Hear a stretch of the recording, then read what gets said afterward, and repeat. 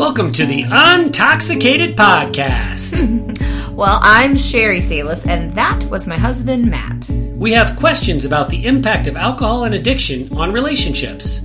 If you have those kinds of questions too, you're in the right place. Here we go.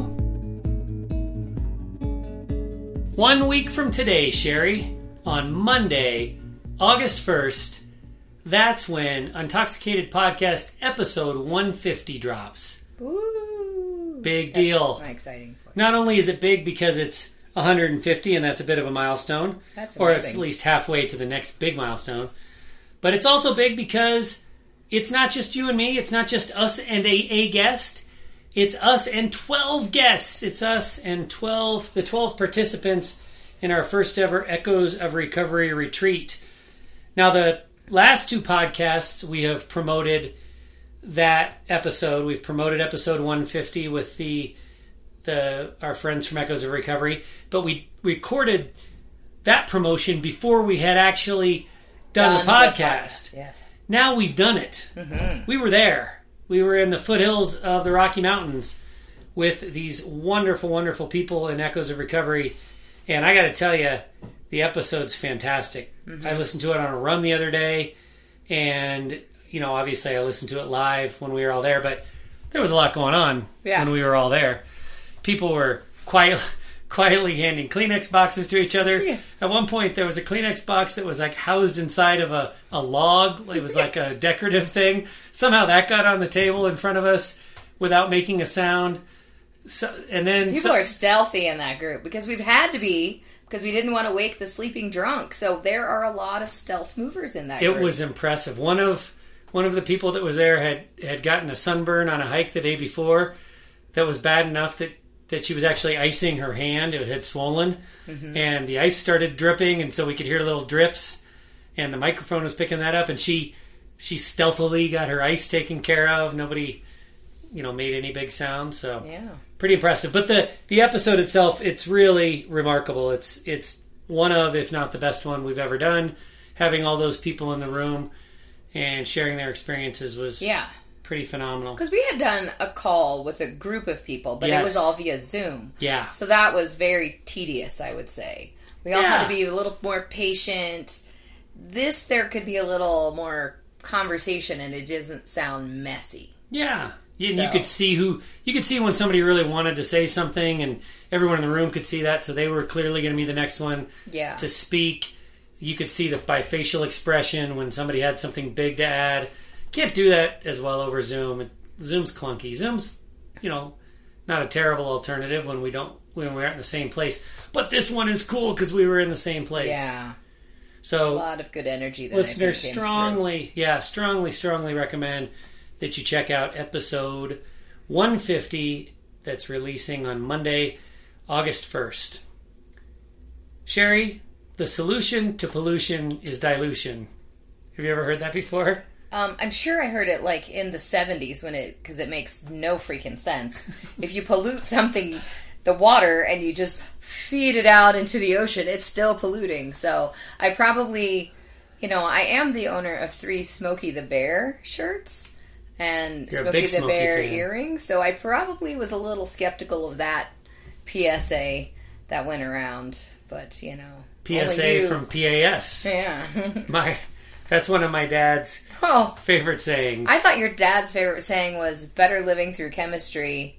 That's the other one. Or here's favorite. The other one. You could tell, your father has a lot. Moderation is the key to everything in moderation. Yeah.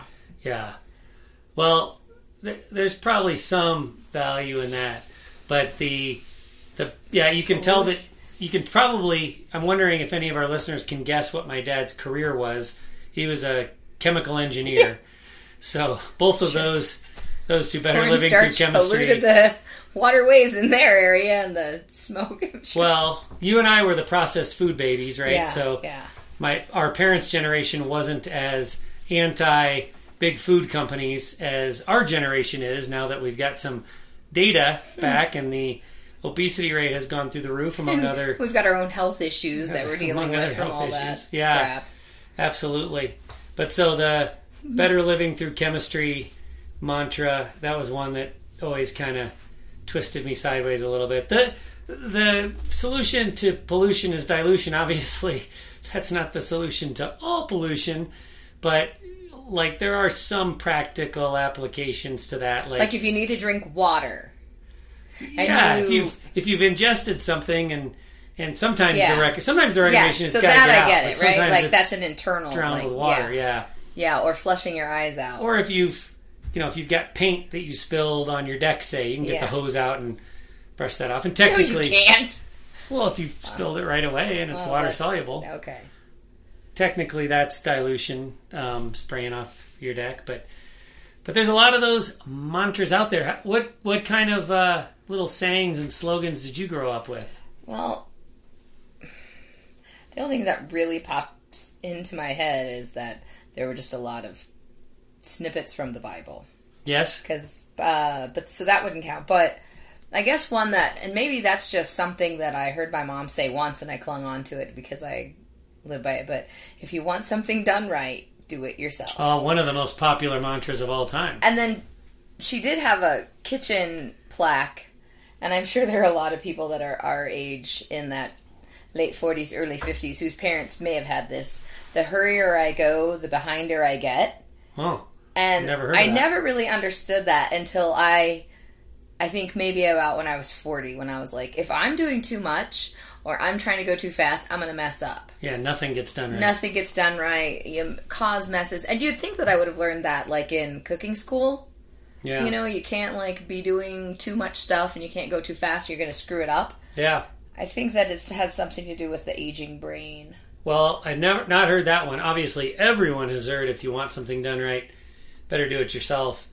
And that's not surprising that the single mom, having already divorced an alcoholic, that would be something that would be on the tip of their tongue. It makes a lot of sense. One of my other favorites is, if you're not first, you're last. Who's that, Sherry? Ricky Bobby. Ricky and that's Bobby. not at all what his dad said. Talladega Nights, one of the all-time greatest movies. What is his dad's reaction is the best. Well, that's what his dad really said, but his dad was drunk at the time, so he doesn't remember that that's what he said. But I think we just watched it. His dad is like, what the hell is that supposed to mean? Yeah. There's second, there's third, there's fourth. I think he that's was too drunk to remember he said it. But I also think that's a childhood interpretation of what he thought he heard his dad say. But maybe we'll have maybe we'll have to watch Talladega Nights and like look for that scene. I do love me some Talladega Nights. That's a good funny. One of our kids doesn't like Will Ferrell. That's just nuts. That's I think insane. we watched Elf way too many times and made him watch too much Saturday Night Live skits that had a Will Ferrell. Maybe that's perhaps. why. It's amazing how willing. He's been saturated. He's saturated. He's Ferrell saturated. Dilute him. Dilute the pollution of Will Ferrell. Dilute the Ferrell pollution. Good idea. I don't know what you do that with like Robin Williams and give him a little. Maybe just watch him make one Will Ferrell movie like every 6 months. Little Kevin Hart will dilute it. Some Jim Gaffigan. Yeah. Too much Will Ferrell. Okay. It's amazing to me, Sherry, how willing we are to embrace mantras, whether it's the ones we've just spoken about or others. I think mantras, little sayings, slogans, they're both comforting and dangerous. But where they've gotten me in trouble in my life, I feel like they give us unlimited permission. Like if you really embrace a mantra like Ricky Bobby did, if you ain't first, you're last, then he spends his whole life not willing to be anything but first. It's like it gives you permission for bad behavior, for, targeting a goal that's not necessarily healthy or helpful to the rest of your family. It just gives you kind of unlimited permission. Sorry, go ahead. I was just going to say, I was thinking of one that's still a little bit kind of in the racing theme, that one that kind of irritates me. What is it? And I don't want to be a basher, but stay in your own lane. Oh. I mean, you can't just live by that. Sometimes you've got to go into somebody's lane. Maybe you need to knock them off the road to get their attention. But that's one that I'm like, ooh. Well, but see, somebody could be too into themselves and come across as being like selfish and unhelpful and, not paying attention to a person they care about. Not surprisingly, Sherry, you have a mature and reasonable relationship with mantras and sayings. you see stay in your own lane as something that's helpful, but you can't do it all the time, and you might have to consider some alternative. I'm not that guy. I take a mantra and I embrace it, and then it is law, and I'm going to the mat over that. So not surprising that you have a more responsible and mature attitude when it comes to the sayings that you hear, and you just don't glom onto something and it becomes your new religion. Yeah. So pretty impressive. Not surprising. One of the other problems with the mantras that are out there is that they really are an oversimplification, right?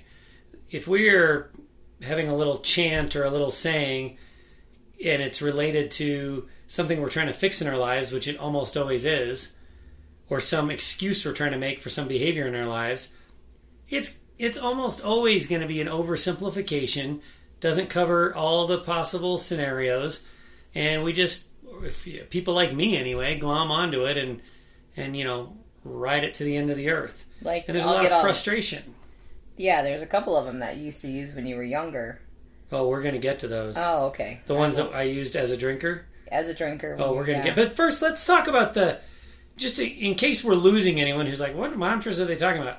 There's some really, really, really, really popular ones in the recovery community. The first one that comes to mind is a Alcoholics Anonymous saying, "It works if you work it." That one causes me a great deal of frustration. Ugh. I know that AA has helped literally millions of people. It doesn't have a very good success rate, but it has the best overall success because of the number of people that have been in the program. It has saved more lives than any other thing in the recovery community. So I'm not here to bash AA, but this idea, it's really arrogant that if you just do the program, forget about your other life circumstances, if you do the program and you work hard at it, then it'll cure your alcoholism. I don't think that's right. I've met too many people for whom Alcoholics Anonymous was not a good fit, myself included, to buy into this, it works if you work it. And I think when people say that's, sure, I get kind of mouthy about AA sometimes, but AA people get kind of mouthy too, and one of the leading ways they get mouthy is when they say things like, it works if you work it, expecting the rest of the world to just say, oh yeah, okay. My problem wasn't that I didn't relate to the 12 steps, I didn't have a spiritual problem, I had a different belief system. That wasn't my problem. My problem was I just didn't work hard enough. Yeah. It's insulting. It is, because it's not a one-size-fits-all. Maybe it's a multitude of programs. Maybe it's an exercise and nutrition plan along with therapy outside of that. Maybe it's not going to church at all. Maybe getting too hung up on that, because there is a lot of shame and guilt related around religion. So sometimes that can make it even feel worse, like to know that you have this spiritual deficiency and that here you are already having this alcohol issue. And then add that on top of it, and if you don't really believe in your heart, you can't force yourself to believe in something like that. That's exactly right. Let's look at the other side of the fence. Al-Anon has a really well-known saying or mantra. This one, though, I like it, honestly. I think there's a lot of truth to it, especially when someone has spent a great deal of time kind of, over-functioning a nurturer that's living hard in their nurturing role and trying to help their loved one cure their alcoholism. The 3 C's of Al-Anon are: you didn't cause it, you can't control it, and you can't fix it. Cure it. Because that would not be a C. Well, can't. Oh. But I think you're probably right. I think I'm right. Oh. I even looked it up. Jeez. But I still wrote it down wrong. So wait, you didn't cause it, you can't control it, and you can't cure it? Cure. Yes. That's the 3 C's, not the 3 can'ts. The 2 C's and an F? God, I'm an idiot. Yeah, okay. So you didn't cause it, you can't control it, and you can't cure it. Yeah. Which is true. If you are the loved one of an alcoholic, your only hope is to do your own work, to get your own recovery going, to find your own peace, to work on things like boundaries and resentment processing and detachment. But one thing you can't do is fix the mess that's on the other side. I just pointed that way. Sorry. Oh. That's where the other side is. Okay. Yeah, you can't. Because and I think it's a good mantra to remember when you're in the moment, because then you can also look at the past and say, I've tried to control it. I've tried to cure it. And I didn't cause this. Yeah. They can say all they want about how the drinking is my fault, but I did not do that. They're the ones that's picking it up and trying to resolve their own pain. It wasn't me. Yeah. It can't be the whole reason. So I think that is a good one. Yeah. Yeah, I think so. Just a couple other of the really, really popular, well-known mantras in the recovery community. This next one's an acronym. You see this on a lot of like social media posts. TLDR. One day at a time. TLDR is on everything I write. That's what I get back from you. You get not just everything. I get text messages. I get TLDR from you. Okay, I'm sorry. One day at a time. One day at a time. Again, certainly don't want to be a AA basher here. For some people, one day at a time is great. It really is. I know a lot of people for whom permanent sobriety is just too big of a concept, and they just aren't comfortable going there. And taking it one day at a time is a very valid and healthful solution for a lot of people. But there are people on, there's different strokes for different folks. There's a mantra, right? Yeah. But there are people for whom one day at a time is a terrible way to go. I'm one of them. I just want to make the decision to move on. Because you're an abstainer. You're not a moderator. That whole Gretchen Rubin concept that I've listened to before is there's abstainer, moderator. Abstaining, just staying away, saying no forever. Yeah. Sugar, alcohol, cigarettes, whatever it is. Oh, yeah. You just stay away because it's easier to say no forever than it is to try to control and moderate it. There's definitely got to be some personality. I don't know. Different personalities. Different personalities that would yeah. prerequisite, like an addict versus, But the one day at a time, I think, like you said, can be very helpful for some. And maybe it's even just a little phase in life. Maybe it's just a really challenging, hard week that they just have to say one day at a time, but they know the end goal is forever. But maybe it's just working through that. I mean, I think or even just in like silly things like diets or getting through post-op in surgery. It's just one day at a time. I'm going to have this pain for just a couple days and then I'm going to get over it. Yeah. So, I mean, there is a long haul about it, but absolutely. I think kind of being blindsided and just doing one day at a time would be a little bit challenging because I think it would be hard to kind of then plan your life a little bit. Well, for your partner. Sorry. You're fine. You made the point, and I think you're right. I think a lot of people, even if they know in the back of their mind that, anyone who's successful in sobriety knows in the back of their mind that they're not going to go back to drinking, that that's not an option for them.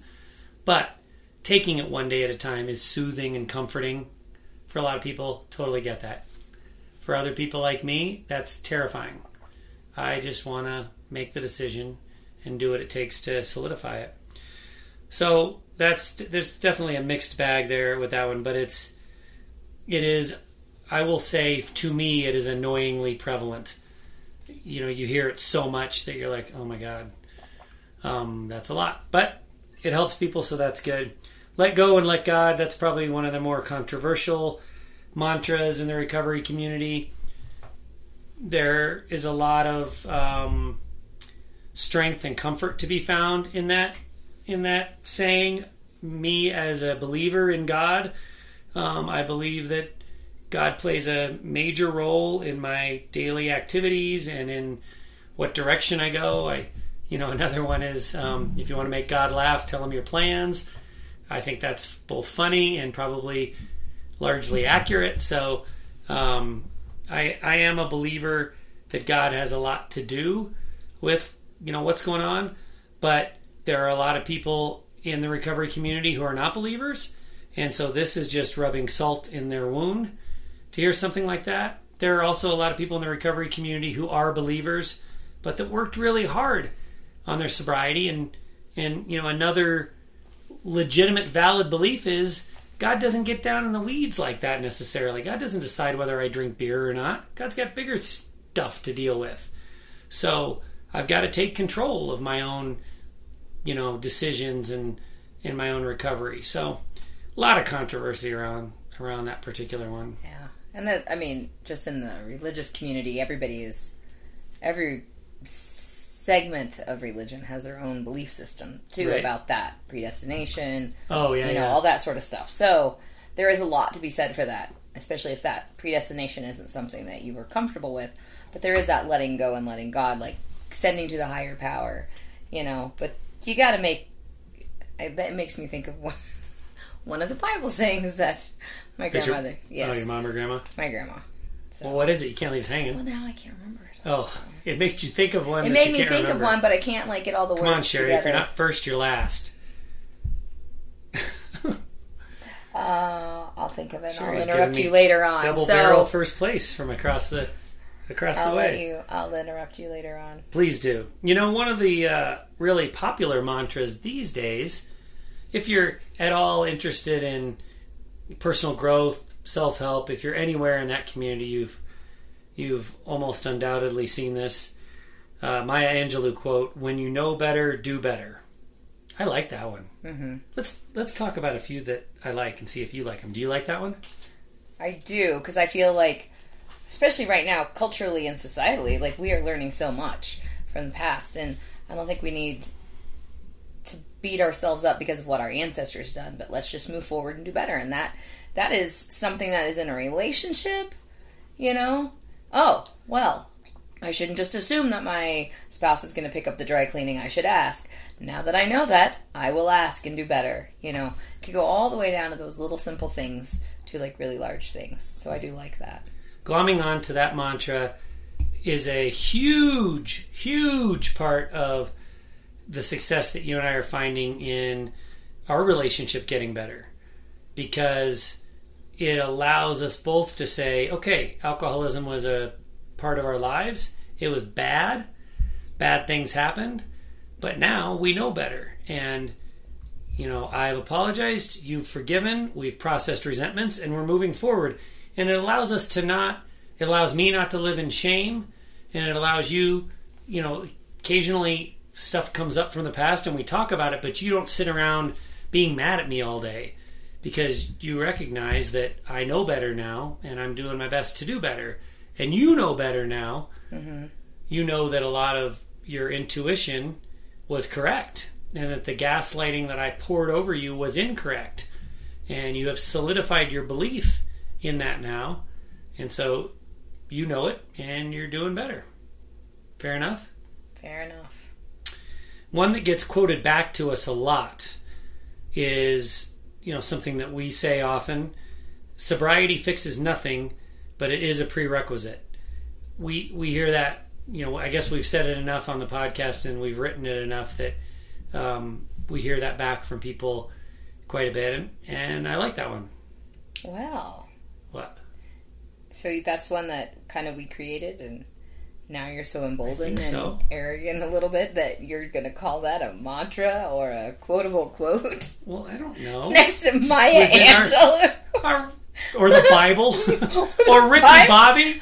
Yeah. We're not nearly as popular as Ricky Bobby. We are really ranking ourselves up there. Oh, God. I didn't want to feel bad about myself. Thank Sorry. you.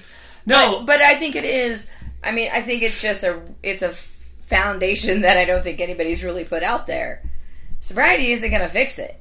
Yeah. You got a lot of work to do, so we're just truth tellers. Well, that's because nobody talks about relationships. Exactly. Lots so of we people are just talk about alcoholics. Yeah, but and a lot of people. Yeah, there's very few of us out there, and I think we were just given speaking the truth. That's right.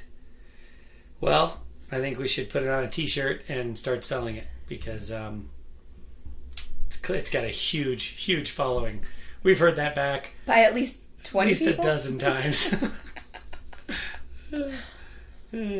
Oh well. Yeah, the power of the mantra, whether you're an alcoholic or an alcoholic in training, it can really, really carry you along down a bad path. I think this is where you were going earlier when you said there's a lot of things that you said earlier. You said that to me. That I've heard when you I was younger. I thought but I just want to go back to what we get quoted back a lot. I thought for sure you would put in there, you do you. We hear that from our older teens. You do you. That was a little saying a couple years ago that all of them did. But I kind of feel like it's fitting. It's not stay in your lane. But in early sobriety, they need to do them, the alcoholics, and you need to work on you. So you do you, but you can still meet up a little bit. You're not suggesting we coined the phrase "you do you," though. No, I said we got to repeat it back by our kids because of social media. I mean, yeah. Remember they'd always Our be kids, like, "You do you." Yeah, they the say older that a lot. teens. Yeah, they don't say it as much anymore. They also say, "Ugh, do I have to talk to the therapist when we want to talk?" But to I them? do find myself Well, we're not using the therapists. "you do you" Mm-hmm. a lot at the preschool for the older kids that are always tattletaling on the classmate. Oh yeah. You do you. You just Well, eat your maybe- lunch. maybe- Don't worry about what they're doing. Maybe you can drop some "stay in your own lane" on them Yeah. next week. Maybe Since I know how much you love that one. But yeah, no, I want to talk about the power of the mantras to just progress us right along down our little alcoholic path. Okay, Probably the biggest one in my life was work hard, play hard. Oh yeah. Was that like a beer commercial slogan too? I don't know where it started. I know like everyone says You it. didn't look it up? No, that one's so like widely used I didn't even think to look it up.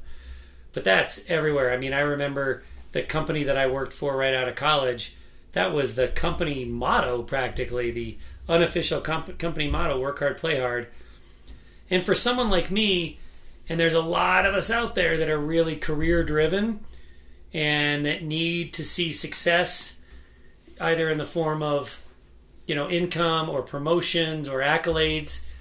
For those of us that need that kind of bucket filling to come from our career, work hard, play hard is a great motivator because, you know, it basically says, yeah, we need, 8-hour day. What's that? We need you to work that 10, 12-hour day. We need you to entertain customers in the evening. We need you to travel on Sundays. We need you to do all these things.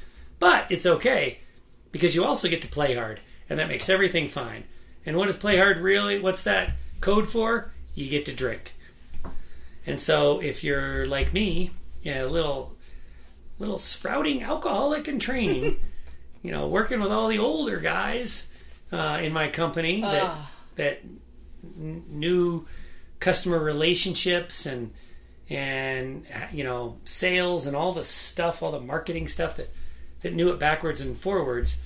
When they would say work hard, play hard, that would be like, yep, that's all I needed to hear. Set me off and running.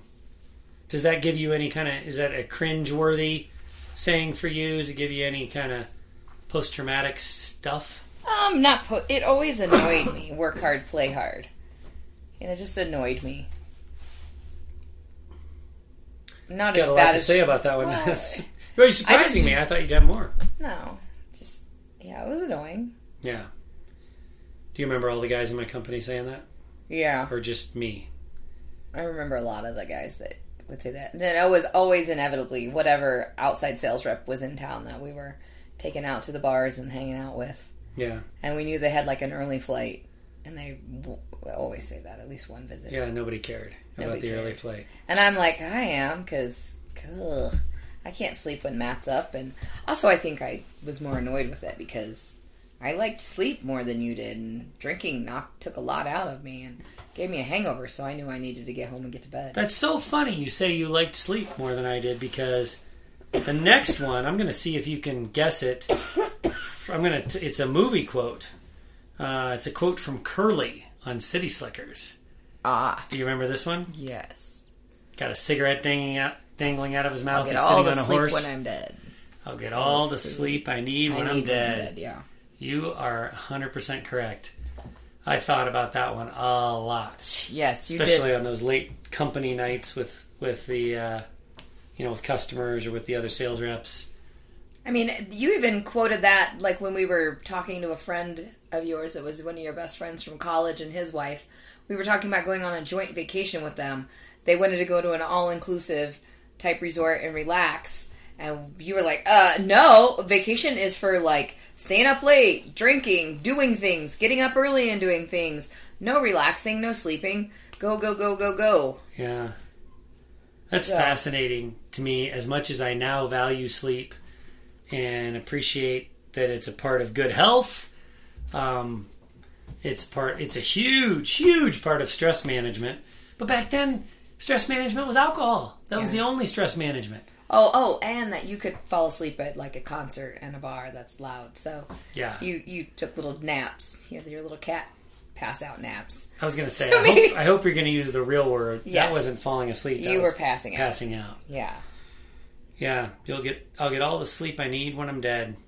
Thought that a lot, and that was just motivation. If I was starting to get tired, or if a logical person, if a person of sound mind and body would call it quits, I would just remind myself of those two things: work hard, play hard, and I'll get all the sleep I need when I'm dead.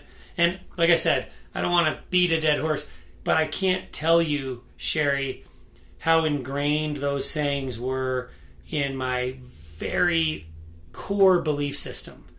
It was, you talked about God earlier. It was as though God, coined those phrases. It was like they were the 11th and 12th commandment. I'm kind of swinging my arm. It's like you're so excited. I'm afraid you're going to have like a staff all of a sudden that appears like Moses. But I mean, I would make major life decisions based on those two stupid fucking mantras. Yeah. I mean, stay up late, party some more, all the bars are closed, surely to God, people have... I mean, I think that's why when we would go to our, conventions, the one time we got to get away from the kids and do something, we're so thankful when somebody rented a car, and that we could glom on a ride with, and we would have them stop at liquor stores to get alcohol. Because, heaven forbid, they stop serving and the bars closed down at the place we were staying or the town we were in. Yeah. We had to have, the party had to keep going and going and going. And I think this is important because I think it's helpful, I don't know, you tell me, to know that your husband's not just a drunk asshole, but there's actually a goal there. Now, it's a crazy goal, it's a stupid goal, but I would think things like, this will help my career, it'll help me, I'll get that next promotion if I can prove to my coworkers and my bosses that I'm good at work hard, play hard. That actually would go through my mind, and I know for a fact that I'm not alone. Yeah. Having that... Well, and I see it. You had some coworkers that, in your first job, that didn't go out that much, and you always went and you hung out with the boss or the people that were the next step or the 2 to 3 next steps up, and you would hang with those guys. So maybe there is some sort of, brotherly band of drinking and camaraderie, and you're 100%. but then he's still up and ready to go in the morning and work, or he was not late, and so at my bench in the morning. I don't know where that saying came from, but I heard that a lot. Yeah, so I mean, maybe there is something to be said for that, because especially in the industry you were in the steel industry, there was a lot of scotch. Everybody says that. Every industry says, especially in the industry I'm in. Well, I'm just saying, and so maybe for them, they're because they have to take out clients that like to drink scotch and go to cigar bars and can stay out late because we're schmoozing them, So it's that type of personality really does get you a little bit more promoted. If you aren't a drinker and you want to go home and you've got a client in from out of town and you're supposed to be wining and dining them, and they go back to the hotel at 9:30, 10 o'clock, they might be a little bored with you. Yeah, you know what, though? I honestly, looking back, I think that was more in my head and in the heads of the other people that I worked with and in the heads of literally millions of people in other industries than it would have been fact. I think I got promoted and I got raises because I was less of a pain in the ass to my boss than other people were. I dotted the I's and crossed the T's, and I kept customers off of his back, and, things went relatively well. I'm not trying to turn this into a brag fest, but at the end of the day, I don't think work hard, play hard gets us the promotion and the accolades that we think it does. Mm-hmm. I think the doing the actual job is where it's at for the vast majority of people in the vast majority of industries, and this work hard, play hard thing is just an excuse to drink. But at the time when you're doing it, you really, really believe it. And so the reason I've kind of stayed on this topic for a little bit is because I think it's important, if you are the spouse of an alcoholic, to understand it's not an excuse. It's not okay. It's not logical. I think largely it's not right. But there is a thought process behind it. It's not just the ravings of a lunatic. It's not just purely an excuse to drink when you should be home with your family. There are a lot of people who lean on this as fact, when really I don't think it's nearly the fact that we think it is. Does that make sense? Mm-hmm. Okay. Enough about that. Here's a big one. This one wasn't a big one for me, not like those first two, but this is probably the preeminent mantra in the world of alcoholics. It's 5 o'clock somewhere. In my family, the way I grew up, it was kosher to start drinking at noon. So we didn't say it's 5 o'clock somewhere very often, because as long as it was in the PM, and then even toward the end of my drinking, not just me, but others in my family, 11 o'clock somehow seemed to be about right. And my grandfather, my papu, when he finished his second cup of coffee in the morning, he switched to beer. So kind of 9 a.m. for him. Ice. What a weird thing. Yeah. But it's 5 o'clock somewhere. Certainly there are probably 100 country songs that have that. In your family, 5 o'clock just represented the mixed drink cocktail. Cocktail hour. It was cocktail hours. Sherry. Cocktails. 5 o'clock. It's cocktails. We've been drinking beer all day. Time to put that away. Or wine coolers, or now seltzers, and you're like, oh, great. Now let's bring out mixed drinks, cocktails, hard stuff. I also had a T-shirt with a mantra on it. Less popular, less well known. But I had a T-shirt that I wore with pride that said, "You've got 2 hands, you can hold 2 drinks, or you can hold 2 beers." Do you remember that T-shirt? Yeah. I wore it around St. Patrick's Day. I remember it was green. Yeah, because it was green. I think I bought it around St. Patrick's Day. I think my mom bought it. Maybe our friend bought it for you. Lots of people knew I was an alcoholic before I admitted to being an alcoholic. Well, but, think about all the wine little funny sayings they have, so. Yeah. You've got 2 hands, you can hold 2 drinks. Okay, now we're going to switch gears a little bit. Perhaps the most dangerous of all the mantras. This one could be controversial to say, but till death do us part, and in sickness and in health. So you're saying wedding vows? The wedding vows. Yeah. I have a huge problem with wedding vows. I mean, those were our wedding vows, right? Yeah. I mean, we changed some of our wording a little bit, but I didn't... We changed some of our wording, but I didn't think of vows as... in a religious ceremony as a mantra, but... Well... I forgot about those. I feel like we hear about this a lot. Gets thrown in your face a lot as the loved one. Gets thrown in your face a lot. Of an alcoholic. A drowning person will try to drag you down with them. And a person who is sick with alcoholism will throw those two up in your face when and before even they're trying to get healthy. You are trying to detach. You are talking about how you can't do this anymore. You're talking about how this is not what you signed up for. And you're going to hear back, well, don't you remember what we promised each other? Till death do us part, or in sickness and in health. And, if I am an alcoholic who has admitted that I have a problem, I have a disease, and I'm trying to cure it, boy, isn't that handy to say in sickness and in health. That's what you promised, and I'm sick now. Doesn't matter what I'm doing. It doesn't matter that I'm relapsing once a week. It doesn't matter that I'm causing all kinds of trauma for our kids. It doesn't matter that I'm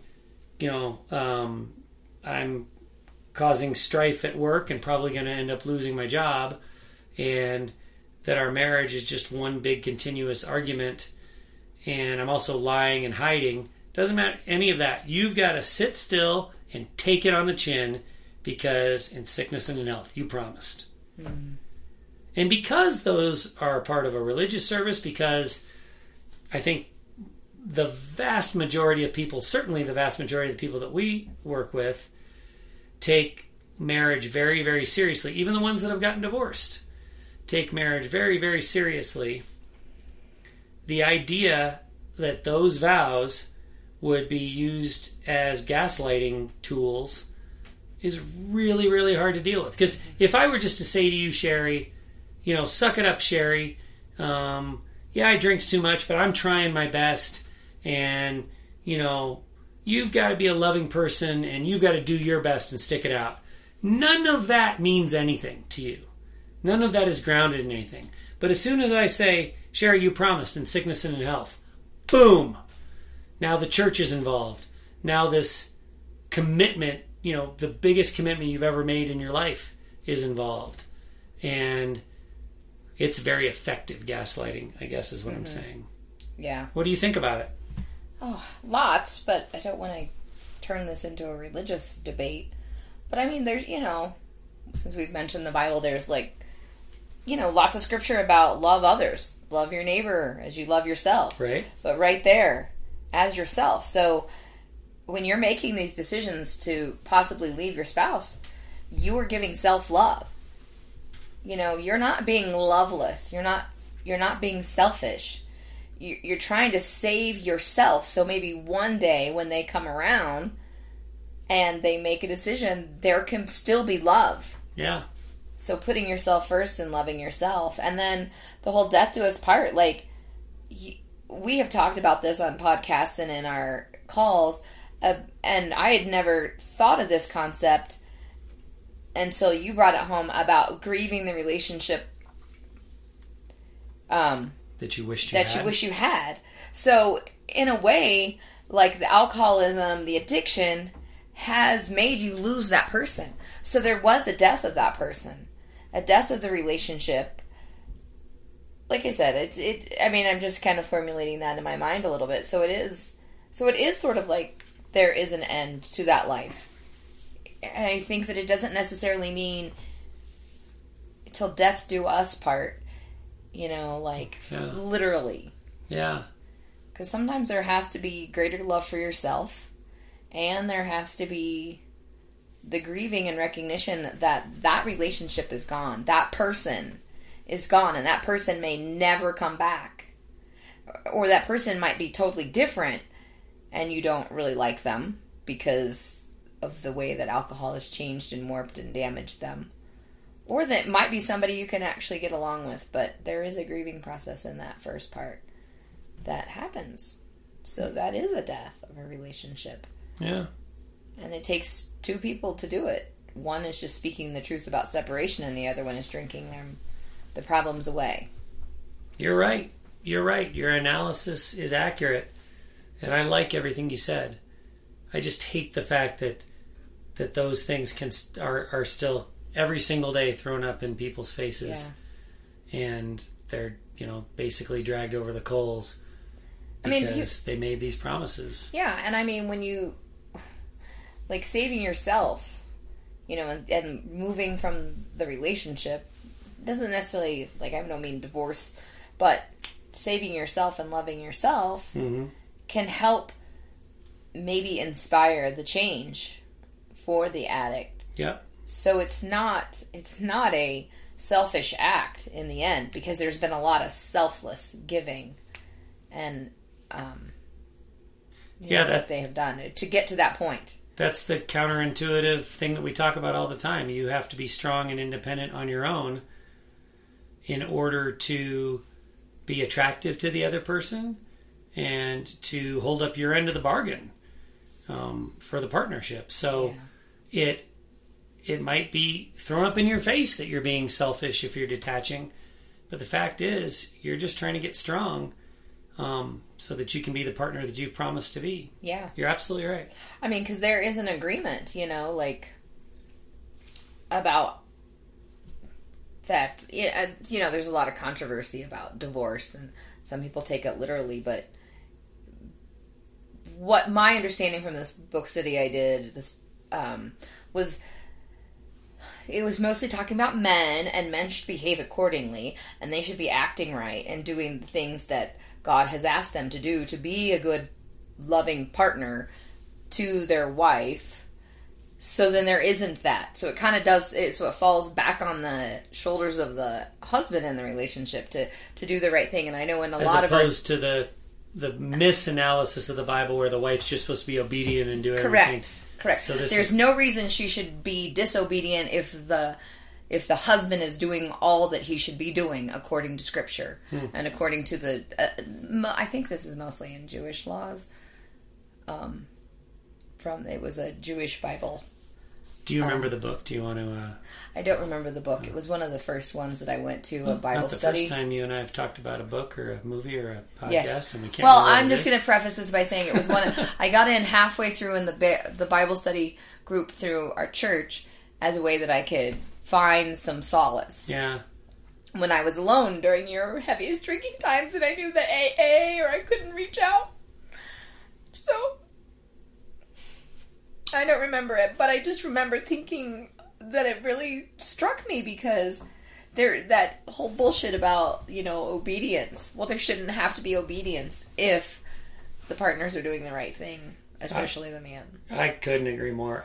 I feel so much in the driver's seat. I don't want this to be a control thing, but as far as how our relationship goes, I feel very much that if I do the things that I have come to know are the right things to do, then things will most of the time work out pretty darn well. I got a saying, if mama ain't happy, nobody's happy. If mama ain't happy, so, but you're right. I mean, it's not because you're pussy whipped. No. Or it's not because I'm controlling and I'm contrary and I just need to have things my way. No, nothing unreasonable at all. Just being in partnership. If I didn't like the things you liked, I shouldn't have married you. And so if there's some things that I overlooked when we got married, well, I need to manage that and deal with that as opposed to just making that your problem. And that's been really, this is a whole nother podcast episode, so we shouldn't go too far down this rabbit hole, but that has been one of the blessings of my life, is recognizing there's some stuff that's important to you that I don't give a fuck about, and I'm going to make it important to me, and things will be better. Yeah, and this is all, I think this is very, equal. Yeah. That we should both be. But I think as a nurturer, partner. you naturally do that. I think it's, for me, I don't want to overgeneralize into genders, although you probably could if you wanted to. I think, for me, that's something I have to consciously do. Mm-hmm. You... naturally, we talked just recently about something I'm struggling with work-related and how you continue to ask me questions and want to know how it's going, and you don't get frustrated when I talk about it a lot. You're just naturally a better human in that regard than I am. For me, it takes effort. But anyway, I think what you said is... It doesn't take effort when we're getting along. It doesn't take effort now. In the past, it took effort because there was alcohol. Yeah. And there was clouding and misjudgment. And I like you better. Yeah. Now. Well, it still takes me effort, but it's it's worthwhile effort. It's good effort. Yeah. I'm happy with the results. So we talked about a book that we can't attribute to the author because we can't remember who it is. Here's a saying that I'm 98% sure is misattributed out in the big bad world. We haven't talked about my buddy Robin Williams for quite a while. I wondered. He's my favorite all-time comedian and kind of life case study also. But there are plaques. You could go on the internet right now and you could buy 100 different varieties of this plaque. A picture of Robin Williams with the saying, "Be kind, for everyone you meet is fighting a battle you know nothing about." And he said that. There's no doubt that he said that, but I don't think he was the first one to say that. Correct. There. Enough of that. It's a great saying. Be kind, for everyone you meet is fighting a battle you know nothing about. Let's turn that into a wedding vow. How much better of a wedding vow is that than sickness and in health? I think that should be a wedding vow that the whole congregation that's there Yeah. participates in. Yeah. It should just be a life mantra. We should all say it when we first wake up in the morning. Yeah. And I think Ellen DeGeneres just shortened it up to "be kind" at the end of her show. That was one of her little closing things. That's right. But I think, yes, kind of being a mentor, if you're there at the wedding, those sort of things, that should be something. Yeah. Or, yeah, I like that. Yeah. So that should be a wedding vow. Another, like, let's just cut to the chase. Another wedding vow should be, don't be an asshole to your spouse. Don't be a douchebag. I think you should just say that. So no more till death do us part or in sickness and in health. We'll change it to be kind for everyone is fighting a battle you know nothing about, and don't be an asshole to your spouse. Amen. Kiss the bride. Or kiss your spouse. I guess kiss the bride is passé now. Yeah. But I think, I don't know, I gotta talk to her. Sorry, kids. I still think douchebag, because then it could make for Don't be a fun questions from your 7-year-old. Yeah. Because they know what an asshole is. They're like, what's a douchebag? And then you have to explain what a douche is. That could be a whole fun. Yeah, the flower girl. Boy, she's going to get an earful. The ring bearer. We have to do a little preemptive education. Yeah. I like or that. You could I'm with you. Say, I don't know. That's my favorite. Just, I don't know? I don't know. Go ask your mom. No. You're not my kid. Go ask your mom. Just put it on your list so when I give you internet access, then you can Google it later on you're older. I'm not going to tell you what a douchebag is, but I've seen your dad drunk, and he is one. That would go well. So, to kind of wrap this up, alcohol changes both people. And mantra or not, relationship recovery requires two independent, healthy people. We've been talking about that a lot lately, but I think it's so important and so true. So it works if you work it. Till death do us part. None of that ultimately really matters. In order for the relationship, for the marriage to get stronger, the two people have to get stronger individually on their own before the marriage can get stronger. And we've seen so many cases where there's one person that's really working on their health and one person that's emotionally sick. And the emotionally sick person will drag down the healthy person, or the healthy person detaches and is never able to reattach because you can't stay healthy and reattach to a sick person. Yeah, and it's taken maybe too long, and so you've grown apart. Yeah. Yeah, the work that you and I have done on our own emotional, physical, spiritual health, that's all been work really well, worthwhile. We didn't do it immediately upon my sobriety. We didn't do it right, but we did it eventually, and we figured it out, and we made it work. And so, hey, maybe that mantra, lead by example, fits here. Maybe there's healthy detachment in there. If one side of the relationship starts to get healthy first and can lead by example, maybe the other side will figure it out as well. Mm-hmm. Sherry, there's one more mantra we can't leave this conversation without talking about, and it's our family bathroom mantra. Our kids like to talk as much as I do, and we have to draw the line on the talking, because the talking is incessant sometimes. Sometimes at the dinner table, there are 6 people talking and 0 people listening. Maybe there's 5 people talking and 1 person listening. You're trying to absorb all of it? Trying to absorb it all. Yeah. Well, if there is a listener, it's probably you. You're right. But sometimes somebody gets up from the dinner table and goes into the bathroom, and just because they're in the bathroom, which in our house, there's a hallway, but it's like at the beginning of the hallway, and it's kind of right off the dining room. The bathroom you shut 2 doors, and then there you are in the bathroom, sitting on the throne, and then on the other side of the 2 doors is the dining room table. You could shut 2 doors, but typically we don't. We just shut the bathroom door until the person that's on the throne starts talking. And so that's where you came up with the family motto, no talking with your pants down. And that has served us well over the years.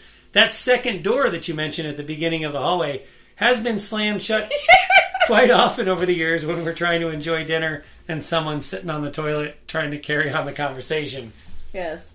So, let's just say it was instituted when our children were still young, and there would be potty training going on, or, I don't know what it is with little kids. It's like they take 2 bites, their digestive system starts to work, they're so small, it's like ready to evacuate. So we often let them have the door open a little bit, so if they had problems, so cracked. But yes, that second door has been shut. Also, the great thing about our house is you cannot hear when the bathroom door is shut. We can hear you guys, but you really can't hear in there. So It's just incessant talking with some of our throne sitters. So if you got nothing else out of this podcast, strongly recommend that you institute the no talking with your pants down rule in your family. That'll fix all the problems. Fix. I can't believe I said that the third C is fix. Yeah. It didn't cause it, you can't control it, you can't fix it. Because of the 3 C's, the can'ts. That's not... Yeah. Doesn't fix start with a C? Before you go, we hope you'll consider these 3 resources. If you love or loved an alcoholic, we offer support and connection in our Echoes of Recovery group. Check us out at echoesofrecovery.org. If you are a high-functioning alcoholic seeking methods and connection in early sobriety, we're ready for you at shoutsobriety.org. No matter who you are, there's something for you in our book, Sober Evolution. Evolve into sobriety and recover your alcoholic marriage. Go to soberevolution.org. For my wife, Sherry Salis, I'm Matt Salis. Thanks for listening to the Untoxicated Podcast.